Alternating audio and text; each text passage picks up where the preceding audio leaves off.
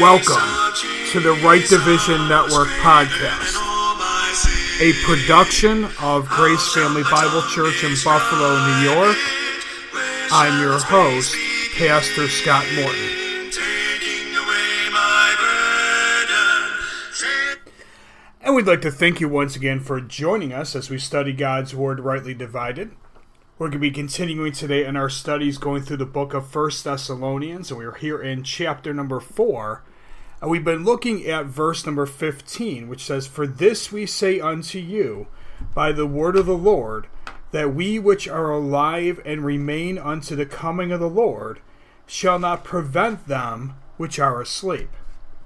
So as we've been looking at some of these issues of the catching out of the saints, which is really what the passage here from verse 13 down through verse 18 is discussing here in 1 Thessalonians chapter number 4.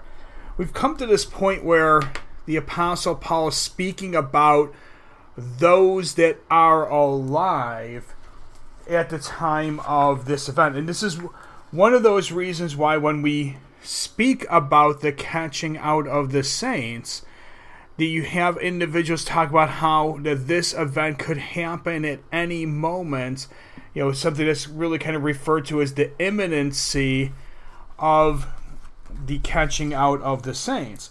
And when we look at this and look at really what the scriptures actually talk about, we see that there really are some issues that come up when we're talking about this. So I want to actually spend a few minutes kind of discussing some of these events and why it is that the scriptures are, not saying some of the things that people think that the word says. And really when we look at this, and the biggest thing is that the idea is that there's a difference between the idea of imminency and the fact that it can happen at any moment. And that's where the biggest struggle comes in, because individuals really kind of make those two things actually mean the exact same thing when they really do not. How the issue is that, imminency is the actual truth of what God's word says.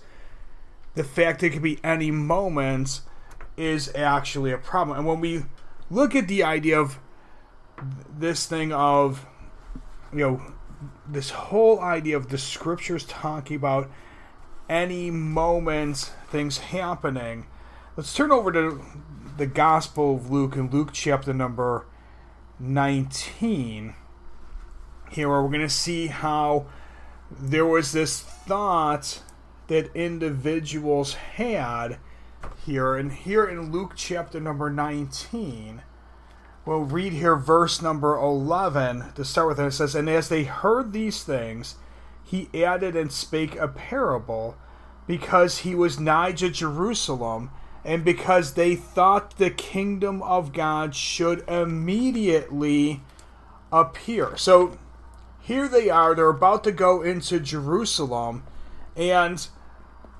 their thought process was that because this was going to happen, that he was going to be entering into Jerusalem, they thought that the kingdom was going to happen right at that point in time. And you see how from this parable, and we're going to read through it, that it's clear that this is not the case. Verse 12 of Luke 19. He said, "Therefore a certain nobleman went into a far country to receive for himself a kingdom and to return. And he called his 10 servants and delivered them 10 pounds and said unto them, Occupy till I come. But his citizens hated him and sent a message after him, saying, We will not have this man to reign over us. And it came to pass that when he was returned, having received the kingdom, then he commanded these servants to be called unto him, to whom he had given the money, that he might know how much every man had gained by trading.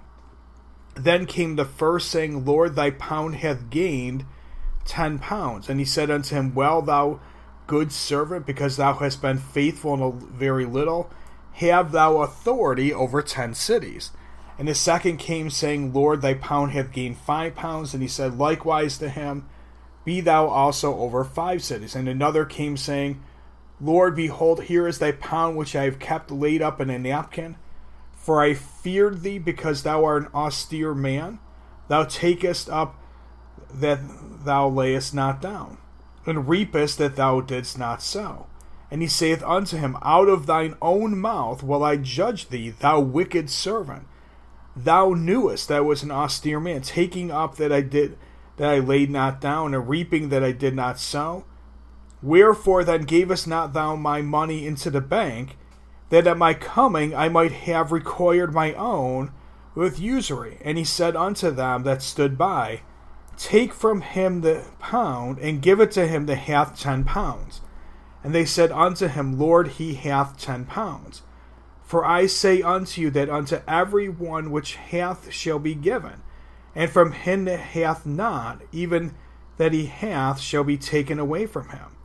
But those that mine enemies, which would not that I should reign over them, bring hither and slay them before me. Now, we're not going to spend a lot of time talking about the doctrinal information of this parable, other than to really point out the fact that as the Lord Jesus Christ is laying this out, that it's very clear that there's a period of time between him going away and the setting up of the kingdom. Even though they had this thought process of that it was going to be immediate, happening right at that moment, that he's really giving him the issue of that it is imminent. It's about to happen, but not going to happen right at that moment. We see something very similar, Acts chapter number 1, and this is going to be a discussion that happens right as he's about to ascend up into heaven. And again, this is the disciples having a conversation with the Lord Jesus Christ. Here in verse 6 of Acts chapter number 1 says, When they therefore were come together, they asked of him, saying, Lord, wilt thou at this time restore again the kingdom to Israel? So here they were thinking that this was going to happen immediately at this point, of that he's there with them and that this is going to happen. Now we read the answer here in verses 7 and 8. And he said unto them, It is not for you to know the times or the seasons which the Father hath put in his own power, but ye shall receive power after that the Holy Ghost is come upon you, and ye shall be witnesses unto me both in Jerusalem, and in all Judea, and in Samaria, and unto the uttermost part of the earth. So we see how the answer to the disciples is the fact that they're not to know the times or the seasons. Doesn't tell them exactly when it's going to happen, other than they know that this is actually going to occur. Now, when we look at the things of what the Apostle Paul has written, we can see how from a couple different passages that Paul makes it clear that it's imminent. It's not something that's going to happen at any moment, because there's certain things that Paul makes clear have to occur before that event actually happens. We see, let's go over to 2 Thessalonians. We'll go to 2 Thessalonians chapter number 2. And when we finally get to 2 Thessalonians 2, we'll spend a lot more time actually dealing with what that passage is actually saying here in 1 Thessalonians chapter number 2. But we're going to read here starting at verse number 1, which says, "Now we beseech you, brethren, by the coming of our Lord Jesus Christ, and by our gathering together unto him, that ye be not soon shaken in mind, or be troubled, neither by spirit, nor by word, nor by letter as from us, as that the day of Christ is at hand. Let no man deceive you by any means, for that day shall not come, except there come a falling away first, and that man of sin be revealed, the son of perdition, who opposeth and exalteth himself above all that is called God, or that is worshipped, so that he as God sitteth in the temple of God, shewing himself that he is God." So we have here the Apostle Paul identifying that the day of Christ cannot happen except for the fact that there is going to be a couple of things that are going to happen first. One of them is that there would be a falling away first, and we're actually going to look at a couple passages that are going to actually describe what Paul means by a falling away related to the body of Christ. And then the fact that the son of perdition being revealed. Verse 4, defining what that revealing is actually meaning. Now, as Paul writes to Timothy in the epistles that he wrote to him, we see how Paul can actually write and identify some things that are going to happen. We turn over to 1 Timothy chapter number 4.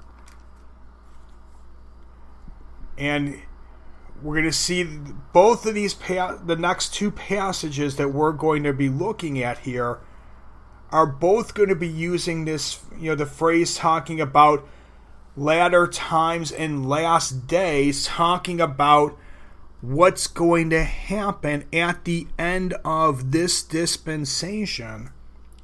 We start here in 1 Timothy chapter 4. We're going to read the first 3 verses here. It says, "Now the Spirit speaketh expressly that in the latter times some shall depart from the faith, giving heed to seducing spirits and doctrines of devils, speaking lies and hypocrisy, having their conscience seared with a hot iron, forbidding to marry and commanding to abstain from meats, which God hath created to be received with thanksgiving of them which believe and know the truth." So, as Paul's writing here, he speaks about what's going to happen in a time that he's identifying here and calling the latter times, and how in this period that he's calling the latter times, that there's going to be an issue of people who are going to be giving in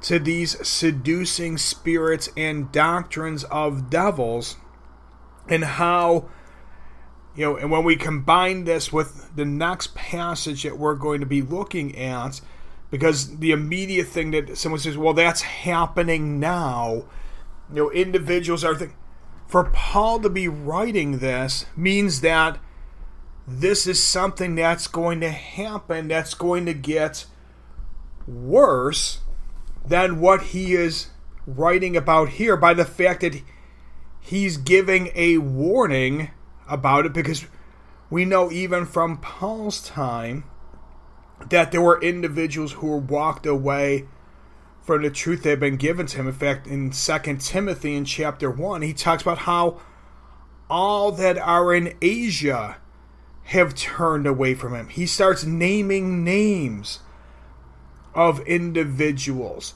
who've turned away from the truth. He also gives information about how to help people recover from that in chapter 2 of 2 Timothy, where he starts talking about helping those recover from the snare of the devil.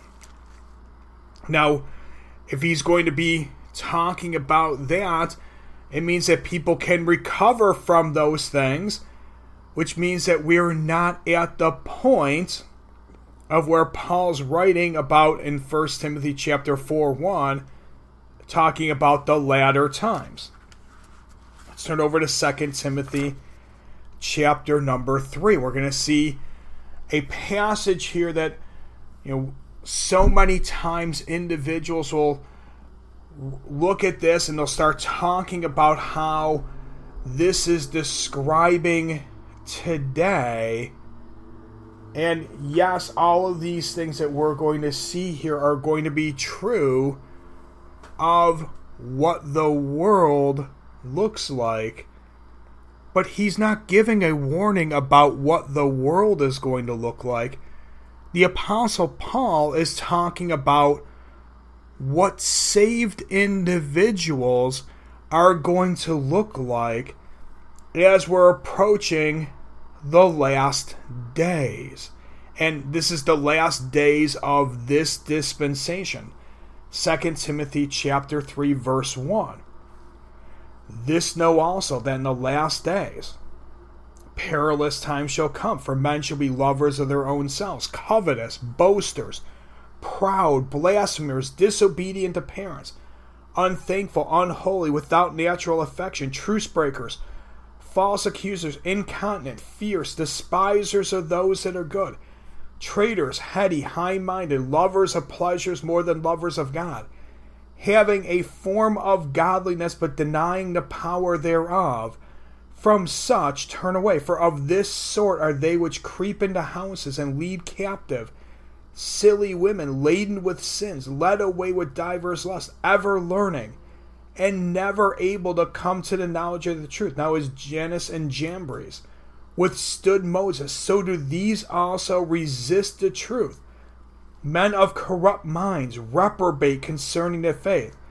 But they shall proceed no further, for their folly shall be manifest unto all men, as theirs also was. So we see all of these different things that the Apostle Paul is speaking of that are going to be describing members of the body of Christ in the last days, and how all of these things that we see are going to result from individuals failing to follow the doctrine which was given to the Apostle Paul. As individuals start walking away from the truth of God's Word and start following of where Paul says about Demas, that Demas hath forsaken me, having loved this present world. That individuals start loving this present world more than they love the things of the Word of God. And as that happens, they walk away from the truth. And as they walk away from the truth and stop applying the Word of God to themselves, the end result is going to be that they will look like these things. Paul continues on, and as he's writing to Timothy, starts describing some things here. Verse 10 of 2 Timothy 3. But thou hast fully known my doctrine, manner of life, purpose, faith, long-suffering, charity, patience, persecutions, afflictions, which came unto me at Antioch, at Iconium, at Lystra.